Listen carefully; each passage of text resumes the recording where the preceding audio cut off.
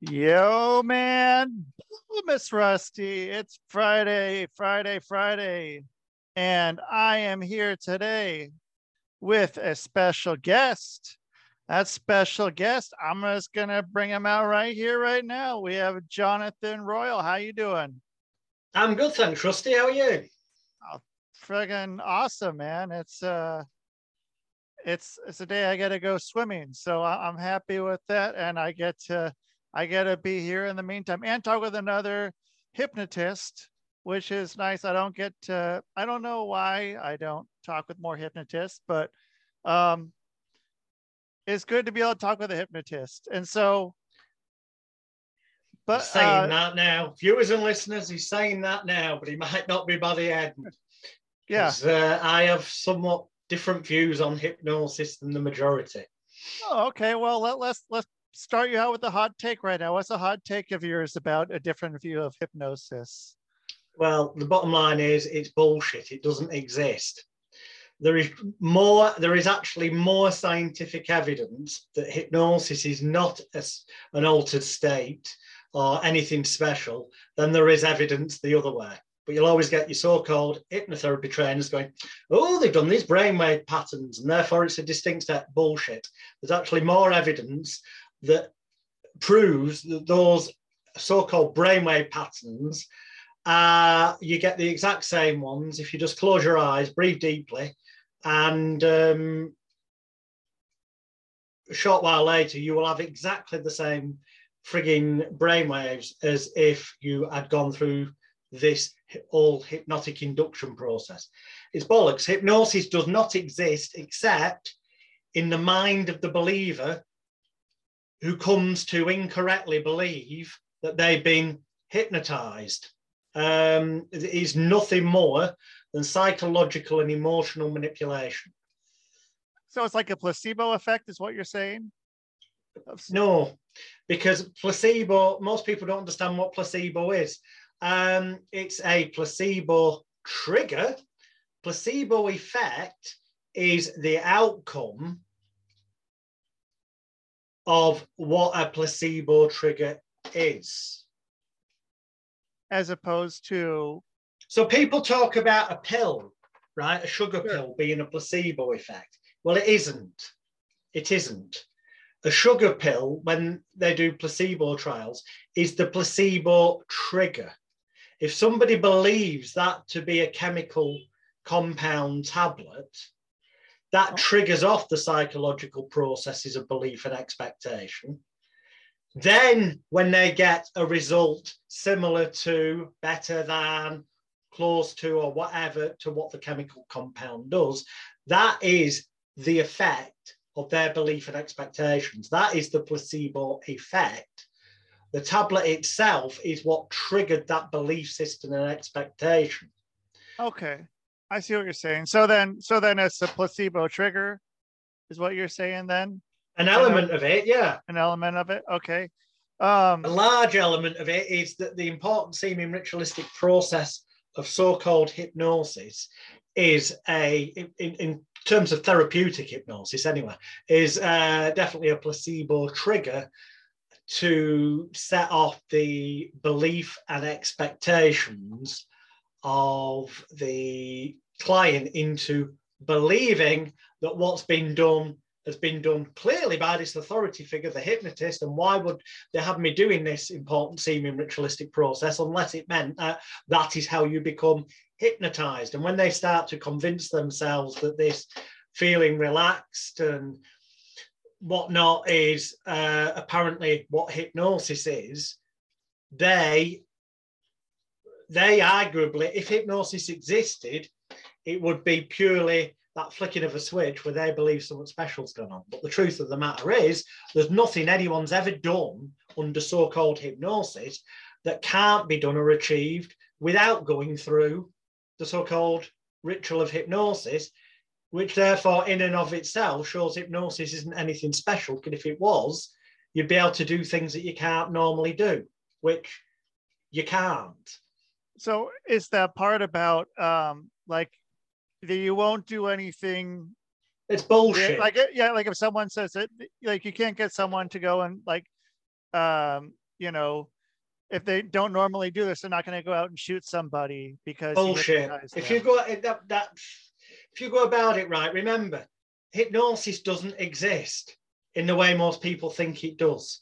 It is nothing more than psychological and emotional manipulation and certain other psychological ploys, such as the Pygmalion effect, also known as the Rothenthal effect, which is the idea that the authority figure, the therapist in a therapeutic context, or the stage hypnotist in that context, or it could be the cult leader in that context, that when if they deliver an instruction or a command with enough authority and conviction, that transmits a belief state to the patient or the stage participant or the cult member, that their imagination captures around and goes, wow, this person believes this, this must be true. It seems important. The authority figure's credible. I believe them.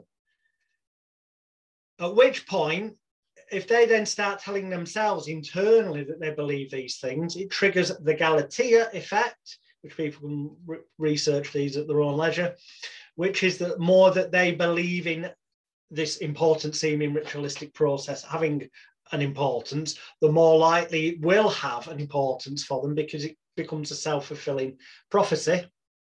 Combine that in therapy, for example, with the Hawthorne effect, which is that people are more likely to stick to doing something if they're being held accountable and know they're being observed.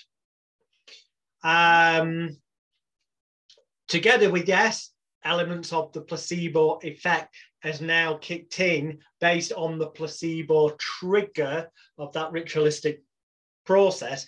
It's not one thing, it's a whole bunch of frigging psychological principles, which in fact there's a 4-hour video at the top of one of my websites, ultimatehypnosiscourse.com. There's a 4-hour video. It's free. You don't have to even put your email address in. It's not one of those capture your email things. You just go to the website and you can watch the video where I break down all of the psychological principles. But so many of them there are that it takes 4 hours to go into them all. But the short version is that so-called hypnosis is nothing more than emotional and psychological manipulation. Now, that can be used with positive intent to help people overcome habits, addictions, fears, phobias, believe in themselves more, achieve peak performance, overcome panic attack. The list is as long as there is issues in the world.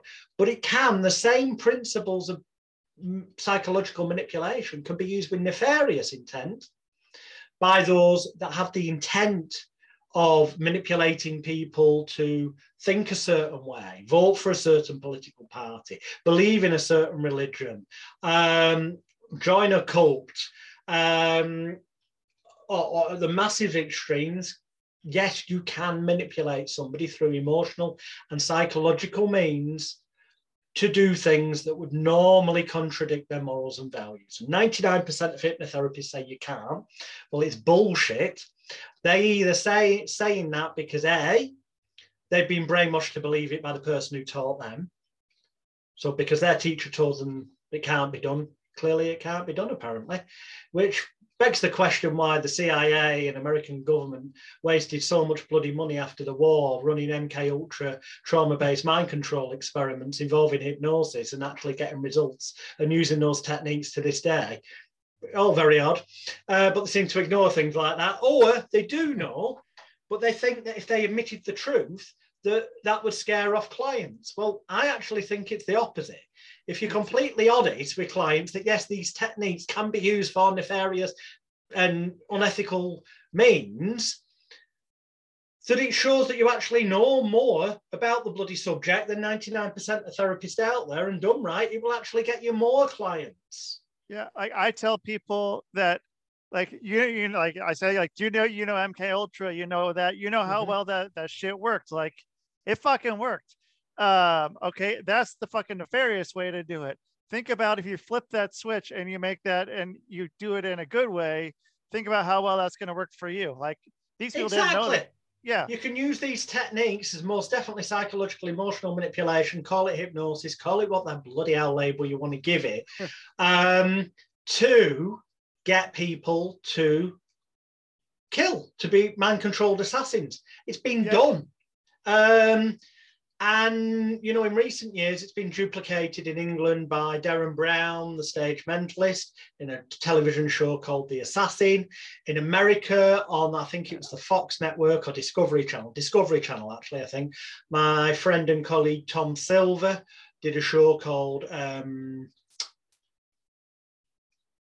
it was either Brainwashed to Kill or Hypnotized to Kill. You can find these, or if you search Google, you can find them on Vimeo and YouTube to watch.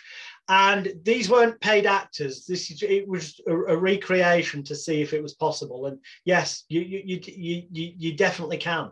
I mean, I've done TV shows myself in England where I've hypnotized people, and I'm using that word for ease. I've emotionally, otherwise I'm going to say emotionally and psychologically manipulated them and distorted their conscious mind with psychological principles. Rather than saying that every time, I'll say hypnotized, even though it doesn't exist, to reveal to me their confidential computer passwords and banking PIN codes and stuff. And afterwards, they had no recollection of giving me this information when they were interviewed by the TV station. We did stuff to prove that you can use it nefariously. And, well, the simple fact is you can. When you realise that it's just emotional and psychological manipulation taken to the nth degree, and you realise, I mean, we mentioned MK Ultra, but in more recent years, okay, an offshoot of MK Ultra was the formation, well, they worked in conjunction on MK Ultra, but in England, a thing called the Tavistock Hospital, as it was when MK Ultra experiments were being done. Well, that morphed in later years to be renamed to the Tavistock Institute of Human Relations, which is what it's still called to this day. And it shares the same building in London on a back street as the British Psychological Society, which psychologists and psychiatrists are members of. And in England, it's many of their members that are responsible for diagnosing via DSM-5, the Diagnostic and Statistical Manual of Mental Illness and Disease, diagnosing and prescribing very lucrative drugs to people for apparent psychological conditions that are just labels that have been made up by a committee who sit together on a board. And if you compare DSM-5 to DSM-4, they've altered the meanings of different things. They vote on it. It's bullshit. Most mental illness is made up to, that's not to say that people don't suffer imbalances. It's to say that they give it labels and make it seem worse than it is so they can make money from drugs. Now, that's in the same building as the Tavistock Institute of Human Relations. Coincidence? I think not. The Tavistock Institute, yeah, Tavistock Institute of Human Relations then as an offshoot, and incidentally on their own website, and they're government linked, on their own website, people can go and see they almost, in a roundabout way, they admit what they're up to. They say, you know, we do cutting edge psychological research in how to influence behavior for marketing campaigns. And yeah, well, but it can also be used for politics, for, you know, yeah. And an offshoot of it is that there's a thing called the Behavioural Insights Team, BIT, that's got an office near Westminster where the Houses of Parliament are. And they are affectionately dubbed in the British media and sometimes the world media, if you do a Google search, as the nudge unit, because their job is to nudge people's opinions, behaviours, thoughts and reactions in favour of what the powers that be, the present government, want. So can you make people say and do things that contradict their morals and values? Yes, you most certainly can if you use the right techniques in the right manner for a long enough period of time, then virtually anything is possible. So do you think that's mainly by, you know, not like subliminal, is it like more like subliminal stuff constantly, do you think? Or, you know, is it, you know, it's elements of it. It's programming? it's just another label. NLP was just a name that Richard Bandler came up with so that he could use so-called hypnotic style techniques in states of America where you weren't allowed to use so-called hypnotic techniques in therapy unless you had certain licenses. He just rebranded it and renamed it and turned it into a bit of a multi-level marketing cult. You can give it fancy names. At the end of the day, psychological manipulation is psychological manipulation. Whether you call it hypnotherapy, NLP, life coaching, Tibetan mind control, Scientology, whatever, they all work when they work for the same underlying psychological principles, which are the ones that I covered briefly before, but go into depth on at that Ultimate Hypnosis course website. In terms of some of it's subliminal, yeah. Most of it's repetition, because there's so many things going on in life. We're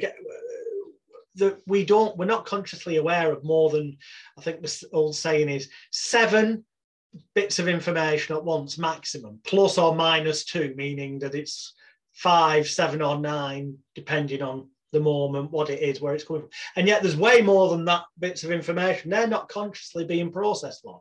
So arguably, so-called subliminal stuff that's going in unconscious, subconscious, without being filtered properly by the critical faculty, analytical area, or executive function, whichever you want to call it, they're all basically the same thing, is happening all the time.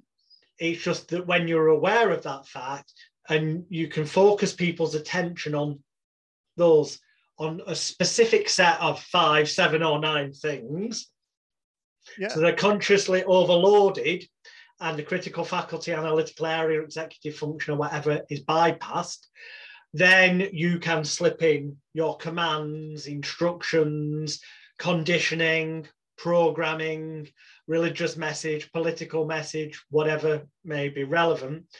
And yeah, that's massively, I mean, recent years, a company called Cambridge Analytica, which was set up by SCL, I think, Strategic Communications Labs, or Strategic Communications Limited. You can check that out on my friend's website, Neil Saunders mindcontrol.co.uk. He's done a lot of research on them. They're classed as a military grade psychological warfare weapon with the British government. And it's not conspiracy theory, it's openly known. There's Netflix documentaries on Cambridge Analytica because they've been exposed as they were involved in influencing the British and European Brexit vote, and also in the Trump campaign and in various other political campaigns around the world. They've been, by using psychological warfare techniques, which one of their main ones was videos and memes, you know, a visual image, because the unconscious works in subconscious, unconscious, call it what you will, works in abstract images. So the image captures the attention. Oh, let's look at that. And because there's a certain amount of bandwidth being used on this image of the brain focused on it, the words that they put underneath, which may or may not be true, filter in more easily without resistance and without proper analytical vetting, as it were. These stupid fucking memes are the best way to get into, not the best way, one of the best ways to get into someone's head. The information that you're trying to... It's a technique, the memes and videos they use. And this sounds a bit conspiracy theory, but it is covered in the documentaries you can find on Netflix. So you'll see that it isn't. And if you check out my friend's blog, Neil Saunders, that's NeilSanders, Neil Saunders, mindcontrol.co.uk. It's got a big thing on Cambridge Analytica, and it gives you stuff you can check out yourself.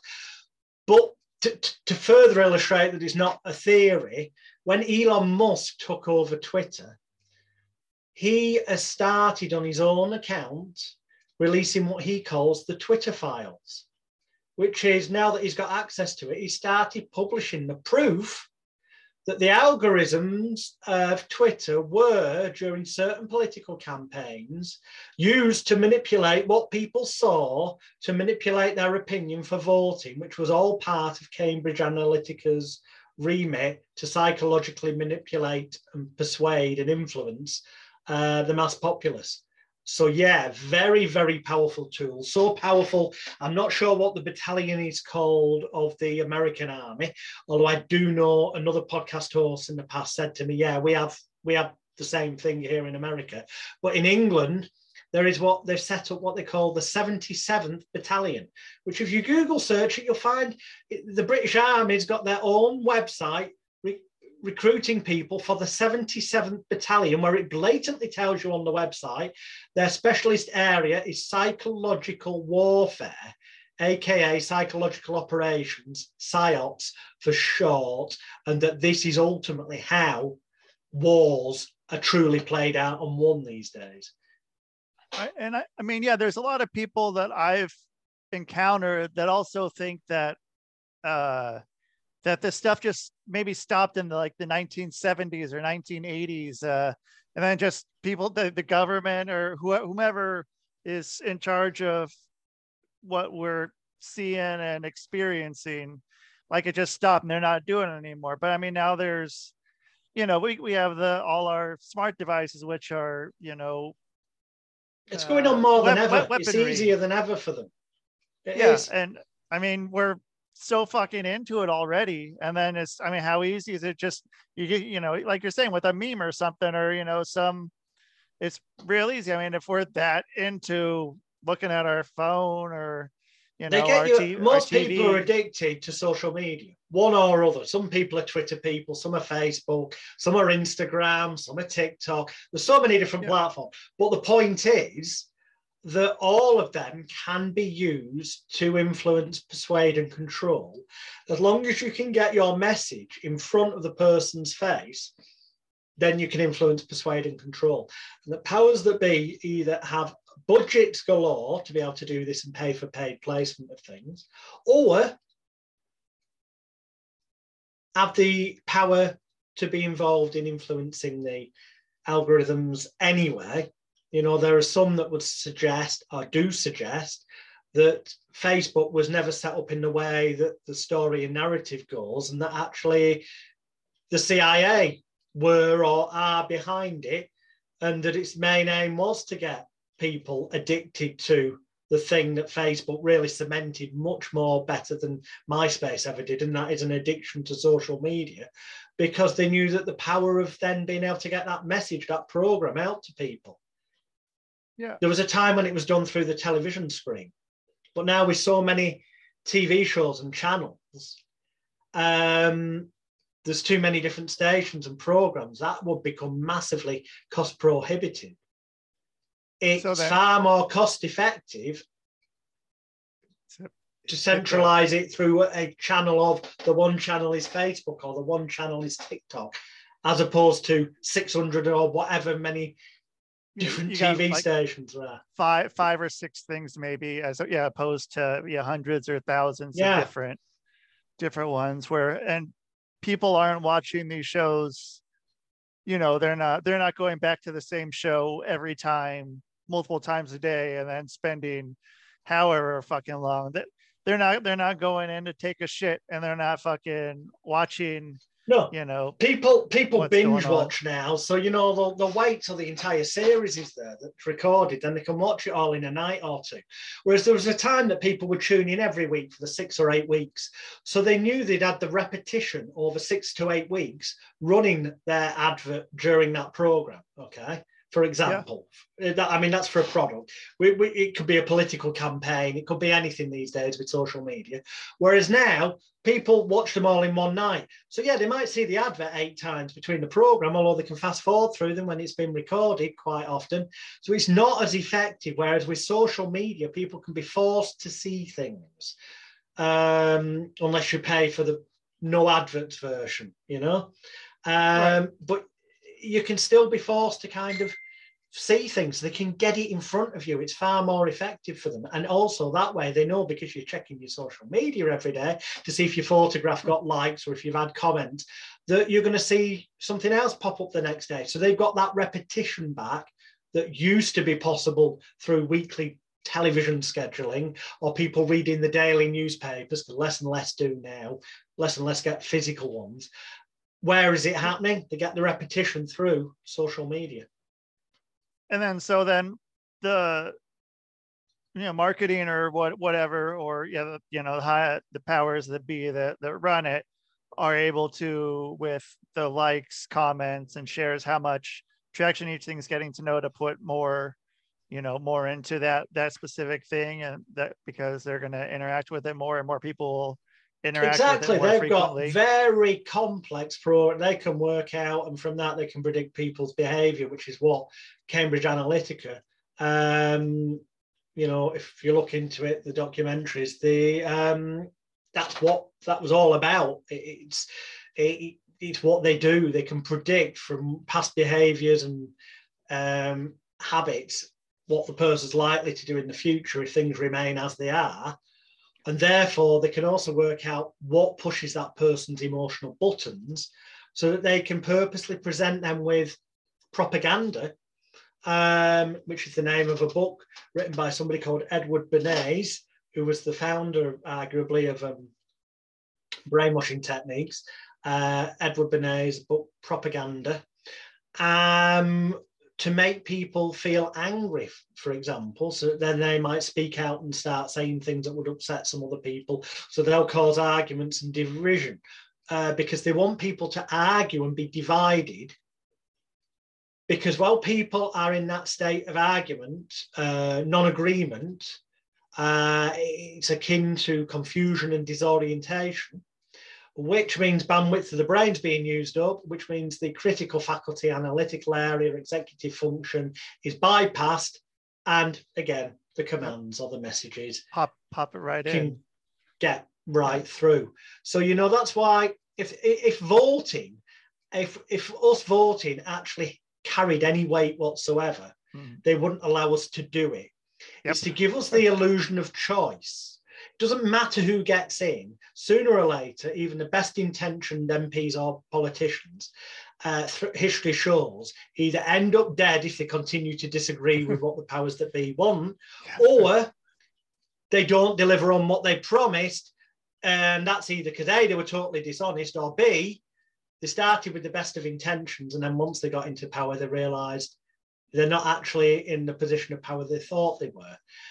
Dark figures with far more money, far more influence and control behind them and higher up tell them what to do.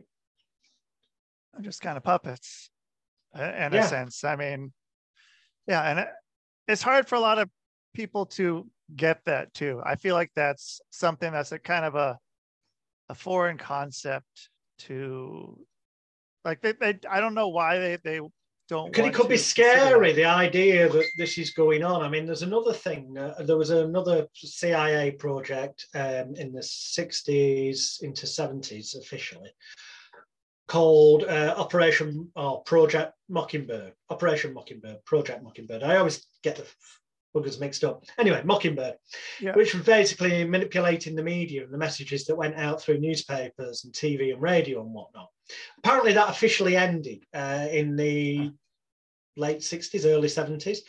I say apparently because my personal first-hand experience, certainly of the British media, which I have extensive experience of, that people can learn about at circusofthemind.net, to the degree where I'm currently have litigation running for privacy intrusion against me by Rupert Murdoch, the media mogul's media empire. The so-called phone hacking cases that are going on. Well, I filed a case against him on the 30th of September last year in my birth name, Alex Smith. So if anyone searches Alex Smith versus NGN, News Group newspapers, that's me. And because of it, I can't go into too much depth verbally, but on my website, circusthemind.net, there's legal documents that show my involvement with the media and seeing things from the inside that most people don't get to see. And it is my conclusion, based on my knowledge and experience of the past several decades, that the media, the vast majority of the media, whether television, radio, newspapers or magazines, if they're what are known as the legacy media, the mainstream media, they have little, if any, but very little, if any, regard for the truth, reality, and facts. It's all about manipulation and control. There's an old saying in the media, if it bleeds, it leads, meaning the more horrific, traumatic, or distressing or outrageous a storyline can be, or headline, the more likely it is to go prominently on the front page and be big inside. It's not about spreading genuine news and facts. It's about instilling a sense of fear into the mass populace, false evidence appearing real, false evidence against reality. So that instead of people being able to face everything in life and rise, they end up fearing everything and running. Fight and flight, they get stuck in the middle, freeze like the rabbit in the headlights, because the brain's being occupied with all this bullshit and division and this is going on in the world and it means this and this could happen. And it's all designed that way to keep people in this permanent state of what the fuck's going on.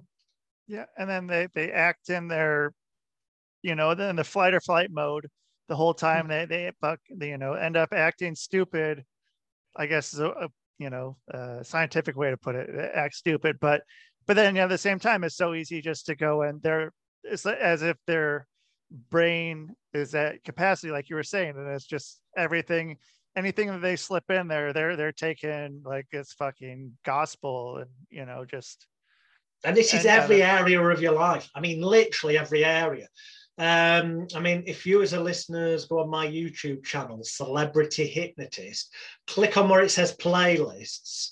There's a playlist called Extreme Danger, Extreme Hypnosis, subtitled It's Time for the Sleepwalking Zombies to Wake Up, which is appropriately the name of my 2019 1 hour and 50-minute long documentary that I made, exposing how we are all hypnotized, aka emotionally and psychologically manipulated, persuaded, and influenced from all areas of our daily life, from cradle through to the grave.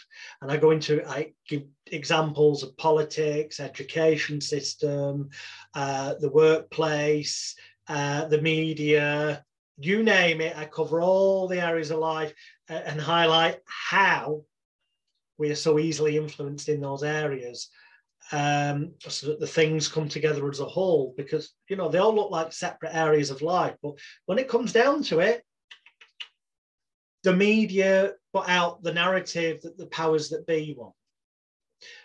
The so-called people that are voted in do what the powers that be tell them to do ultimately.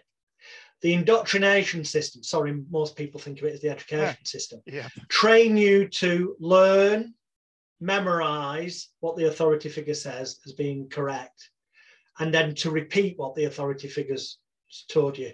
So that what you're really learning is to accept what authority figures say, to accept it and to repeat it, and therefore not analyze and independently research things for yourself, thus making you easier. Yeah, critical thinking is fucking gone. Yeah, and I mean, with the education system, at least in the United States, one of the big backers of it was the Rockefeller family, and so.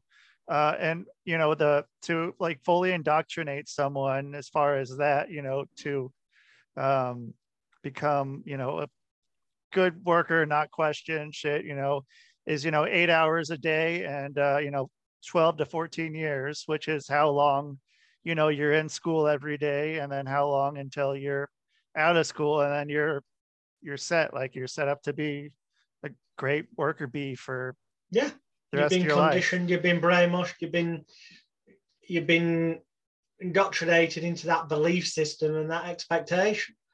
And as I say, yeah, in that documentary, I'm sure actual visual proof of examples from life to make it easier for people to spot, and also provide them with suggestions on, look, when you are now aware of this, when you see it happening, take a step back. Don't immediately accept what any authority figure says. It may well be true. It may well be in your best interest a lot of the time, but there's going to be times when it isn't. And the only way to tell the difference is to every time analyze, independently research, take a step back, you know? Yeah, it's, yeah. I mean, especially, yeah, with what's gone on, even just going back the last, whatever, 3-4 years. I mean, just how much of that has just been so much, this authority figure said it, fuck, it's true. It's true. Let's just, I mean, not even question it. Just no question whatsoever. No stopping. When you think, like, you would at least stop and think about it. Whatever you end up doing, whatever is fine. But like, authority figures, fear, ramped up apparently through respectable media that wouldn't lie to you, my ass. Right. Yeah, like that. What if they wouldn't lie to you and do dishonest things? Why are so much of the and other stuff going on now in Australia and America as well, with various court cases and allegations against people like Rupert Murdoch's media empires being accused of not just things like phone hacking and unlawful information gathering, but also apparently of just blatantly making things up, fabricating them, libel, defamation, and stuff. So, you know, if they've done those things, which they clearly have in the past because they pay people off, and other people are still making similar allegations, then, you know, if they're prepared to do that, what else are they prepared to do? You know what I mean? Right. Or be dishonest about. So if someone, you know, hasn't been questioning anything, or, you know, they listen to this show, I mean, what's the first thing they got to do to get to a point? There's two answers to that. The flippant and cheeky one is go directly to Amazon and type in Extreme Danger, Extreme Hypnosis by Jonathan Royle, and buy the nearly 500-page encyclopedic book of the same name as my documentary that expands on all the subjects.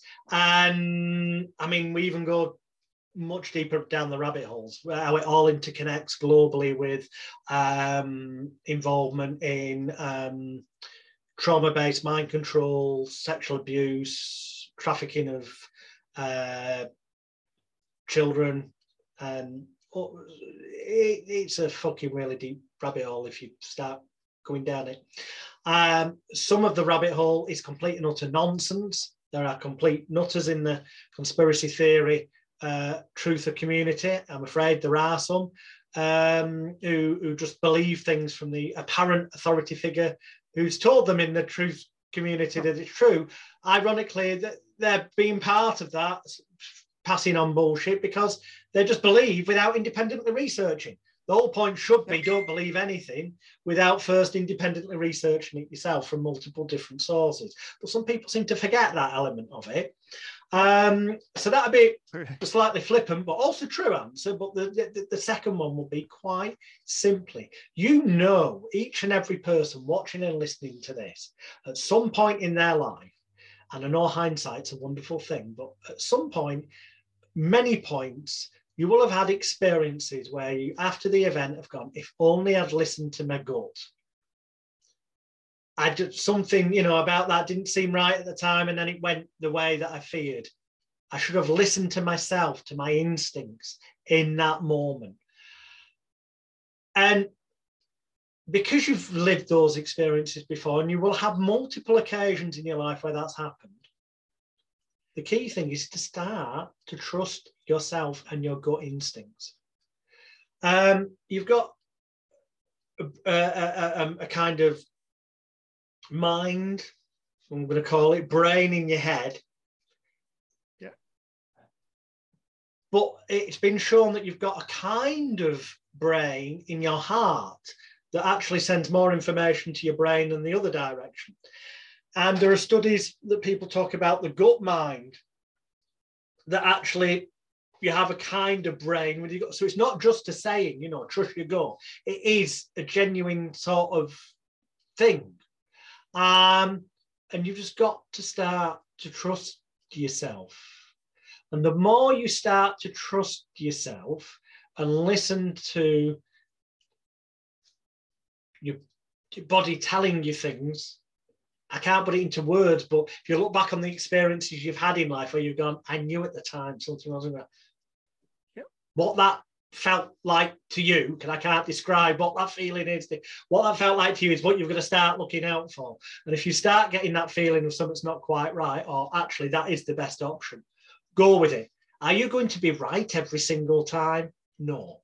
Am I saying trust yourself to the point of gambling your life savings on something?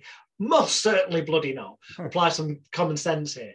But the more you, with things where there's relatively no risk, start to learn to trust yourself, the more you will become even more aware of your own abilities to see through the crap, and the more clear things will become to you, and the more it'll become blindly obvious to you that people out there are trying to emotionally and psychologically influence, control, and persuade you all the time. Sometimes with your best interest at heart, but often with their interest more at heart.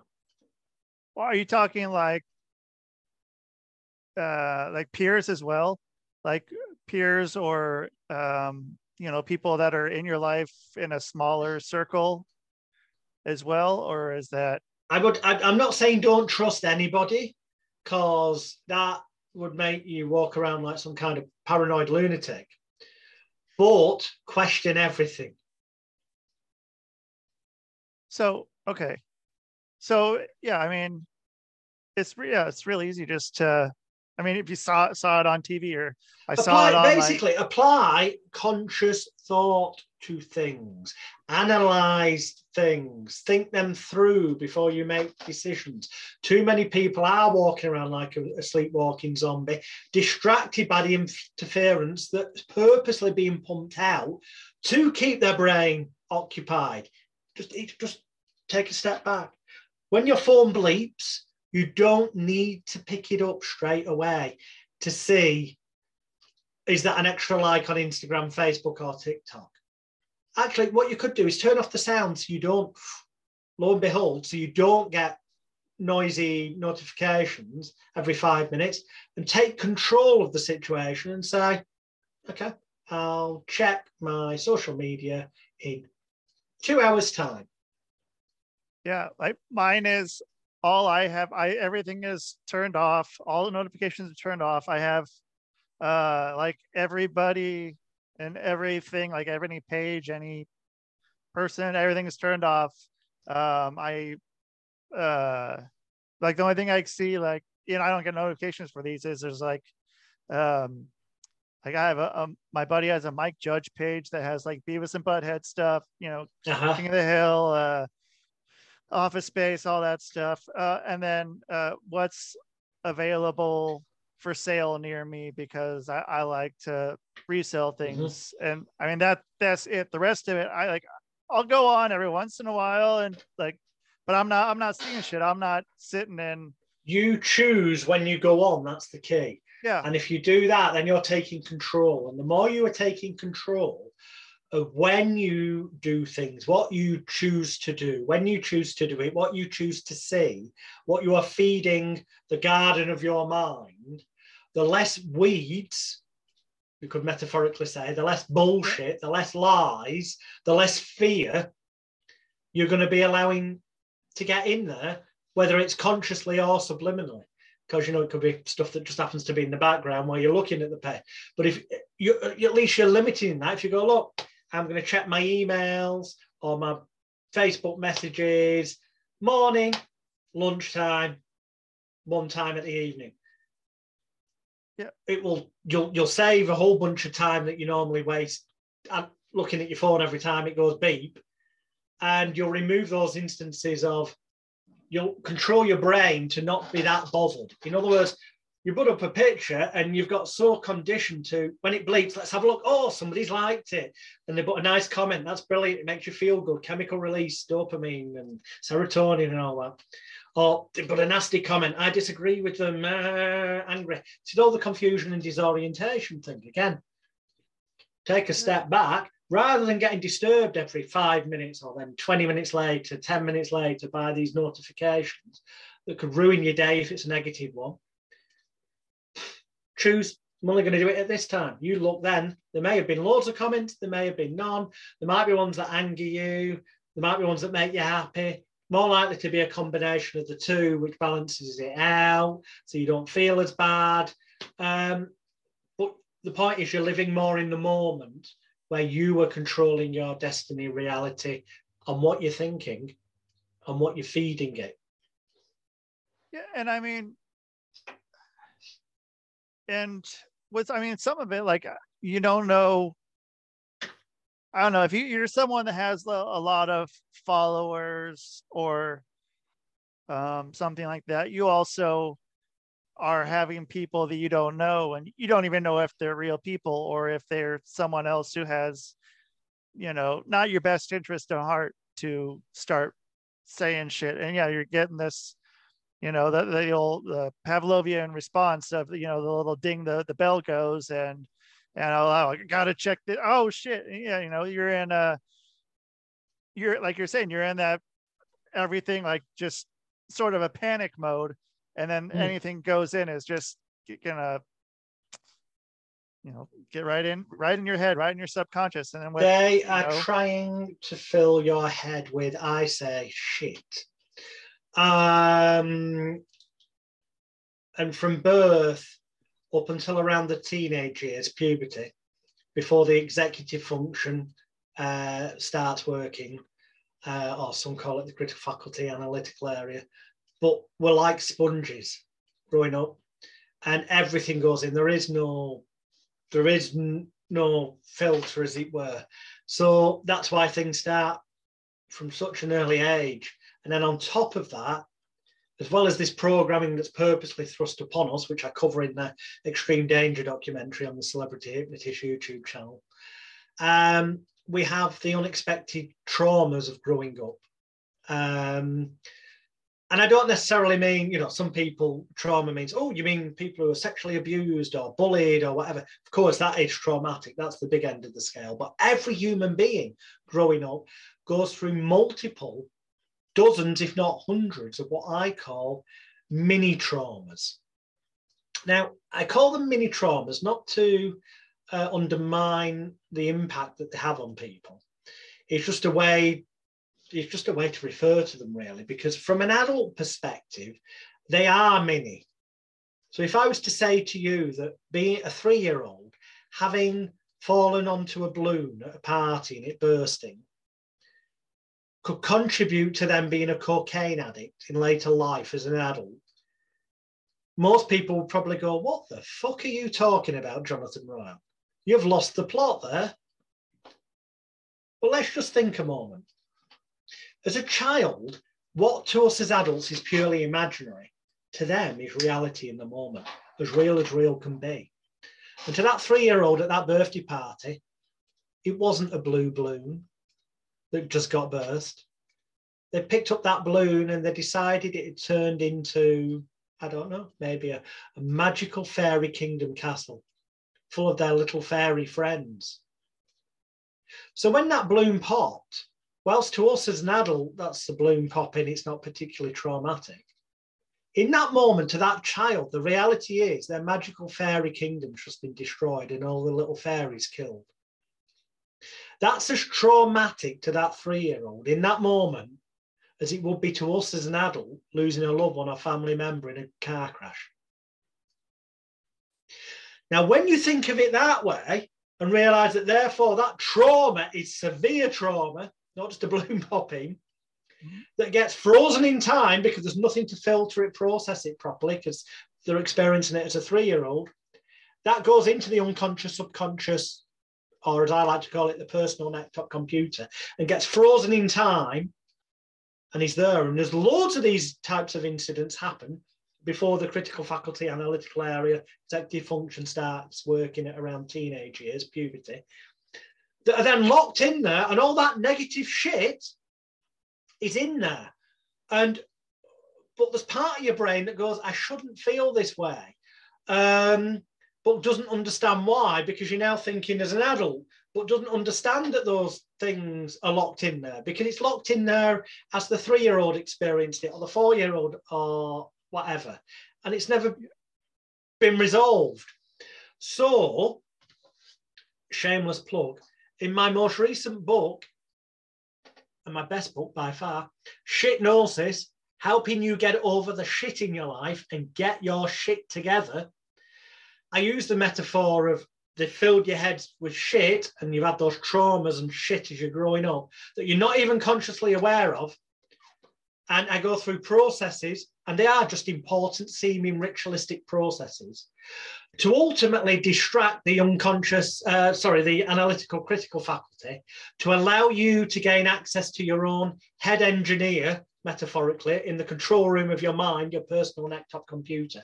So you can go in and remove, delete, and override any negative thoughts, feelings, energies, and emotions or connections that have been frozen in time in the upbringing of those mini traumas, as I called them, so that then they're not holding you back. It's like letting go of all that self-blame, shame, guilt, and regret.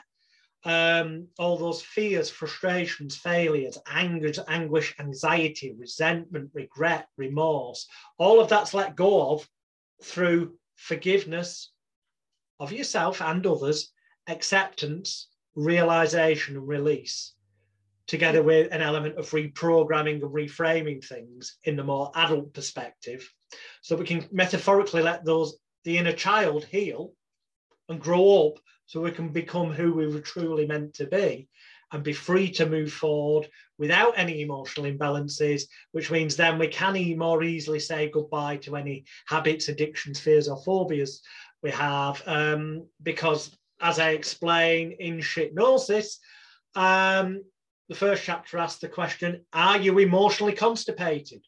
And by that I mean, is there an imbalance? Because if you've got a habit, addiction, fear, or phobia, if you suffer from panic attacks, anxiety, depression, or any issue, the only way you can be is because something's out of balance or not right that allows that to occur.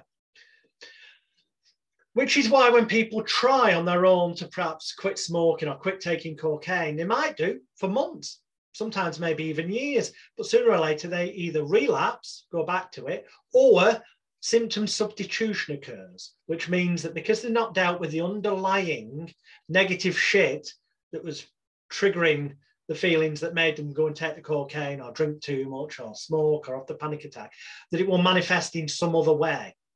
It's like the mind trying to tell the body, wake up, you need to do something. Well, that something is you need to heal the metaphoric inner child, clean up the computer memory banks of your personal desktop computer, and metaphorically install mental antivirus software for the brain, which is what the important seeming ritualistic processes are in this book. Some will call them hypnosis. I just say they are emotional influence techniques to occupy your conscious mind with positive intent so that you can distract the critical faculty, analytical area, or executive function. So you can pop in and have a spring clean and get rid of the shit and install good positive programs. So rather than hearing the little imposter syndrome voice in your head going, you're not good enough, or no, you're going to fuck up this, or whatever it may be, or now's the time to be panicky or anxious, you can have the little voice end up saying to you, it's okay, you've got this one. You can remain calm, relaxed, and confident. You're worth it. It's about running the right programs, taking control. And I feel like with a lot of people who come into me with something like, with weight loss, or they're, sometimes like PTSD or something of that effect, or even stopping smoking cigarettes. I mean, like, I like doing the desensitization, especially with PTSD or something, but then they think it's some event that happened to them maybe 5 years ago, but then they go back and then they find out there's something when they were, 3 years old, like you were saying, that just like they had no clue about that existed in their head, that's been fucking them up for the whole time. And then just being able to go and confront that and, tell the inner child of yours, is so okay. Like, it's okay. This is okay. You don't have that. Yeah. That interrupt of, no, it's not fucking not, something's not. You just, now you can tell it as an adult, tell that inner child of yours, like, it's okay, fucking go, move forward. It was a big deal then, but you know what? Now it's not a big deal. And without telling yourself that, you don't fucking know.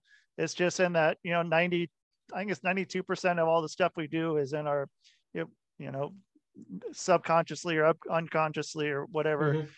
Yeah, so the autopilot, so to speak. Yeah, the autopilot. And yeah, it's just, you don't know why, you're just doing it. And with your book, I mean, I think that could just be able it's not just a book. I mean, it is a book, but it's not just words on the page, is what I mean. There's loads of these things in QR codes so that people can then just get their device and scan it. And instead of having to learn, because, it's there in black and white, the different processes, the different placebo triggers to start the process of expectation and belief with positive intent for them. But some people learn better by visual demonstration. So those QR codes, anything that's taught in the book also has a video where I demonstrate it and talk people through. So it's kind of like having me there in the room with them as a therapist, except instead of paying $500 an hour, it cost them 17 United States dollars for the book off Amazon. That's it. That seems like kind of make it accessible to people. I like that. So I haven't even started to scratch the surface with a lot of this. We haven't even gotten to stage hypnosis yet. And I can sum it all up, and this isn't being flipped. It's just this sums it up. Whether it's stage hypnosis, hypnotherapy to help people in their life, or it's using it positively or negatively as emotional, psychological influence, manipulation, control, which, as I say, is covered in the documentary Extreme Danger, Extreme Hypnosis. The key is, and that's where I was going, are you emotionally constipated? The first chapter, it goes into what I call Royle's hierarchy of emotional needs. And that is that it's my experience and observation, every human being, in order to be able to function at peak performance without negative habits, addictions, fears or phobias or things that, without the negative shit, they need to feel, and feelings are purely illusionary. They are a thought process. They're different for everybody. It's not a tangible thing, but they need to feel, in whatever way is right for them, loved, wanted, needed, appreciated, cared for, cherished, and valued. Now, they sound very similar, but if you get a thesaurus and check out those words, loved, wanted, needed, appreciated, cared for, cherished, and valued, they're all very different, in fact, and they relate to different things. And if there's any lacking or imbalance in any of them, it could be just one of them. But if one of them is lower than the others, then the scale's out of balance. It might be two. It could be all seven, but they're all at different levels. But for most people, it's just going to be one, two, or three of them. It doesn't matter if there's any imbalance or lacking in any of them. It will have a negative impact on that person's self-image, self-esteem, self-confidence, and self-control, aka willpower.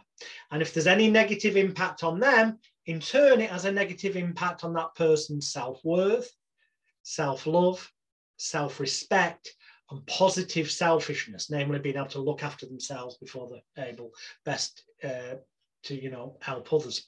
And if there's any negative impact on any of them, it will ultimately impact on their sense of self, their self-identity, and they will feel like there's something missing from them. Some people want to fill that with food. Some people want to fill that with God and religion. Some people try and fill that gap with, drowning it out with alcohol. Others put up a smoke screen. They're all metaphors, but it's kind of what's going on because something underneath doesn't feel quite right. So it manifests as an issue. So it could just be that they, little things growing up, a teacher said they weren't good enough or something. And those frozen in time trauma moments go in, cause an imbalance on the emotional things, and it has that negative impact on the other things. And when you grow up, because that negative stuff's still running in the background, boom, it manifests as an addiction or a phobia or whatever. So to reverse that, it is both as difficult and as easy as making the person feel loved, wanted, needed, appreciated, cared for, cherished and valued fully, so that in turn it makes them feel fully self-confident, their self-image, self-esteem and self-control balances out, so that in turn their self-love, self-worth, self-respect and positive selfishness balances out, so in turn they feel metaphorically whole again, complete. Their sense of self, their self-identity is one where they feel good about themselves, at which point any need or desire, consciously or unconsciously, for drug of choice or phobia reaction of choice or trauma not yet released just melts away. Often in what seems miraculously short spaces of time, because it's actually not as complicated as some people want to make it seem. And most of those people that want to make it seem more difficult and complicated are those that are either selling expensive course after expensive course, like multi-level marketing plan, which a lot of therapists, a lot of therapists and self-help community do. People will bring out self-help book after self-help book. If the first self-help book they brought out was any good, why would anyone need to buy the second self-help book? Right? What they're failing in with their book, it's true, look, what they're failing with their book, and that's why there will never be a sequel to Shitnosis Happen You Get Over the Shit in Your Life. Because I looked at it, why do self-help books normally fail? Well, the key thing is because people, as good as the contents may be, people don't tend to put into action what's on the page. Now, that could be because they learn better visually. Well, we've overcome that. We have the tons of them things, QR codes, so that people can then be guided through visually and audibly. So whatever their preferred learning style, it's all covered in Shitnosis. We also then have to accept that some people are very emotional, spiritual type people, whereas on the flip side, some people are very analytical people. So instead of saying here's a one-size-fits-all approach, which some books do, which is why they won't work for everyone, I cover in here, right, here's the analytical approach if you're that kind of person. Here's the approach, important seeming process for more emotional people.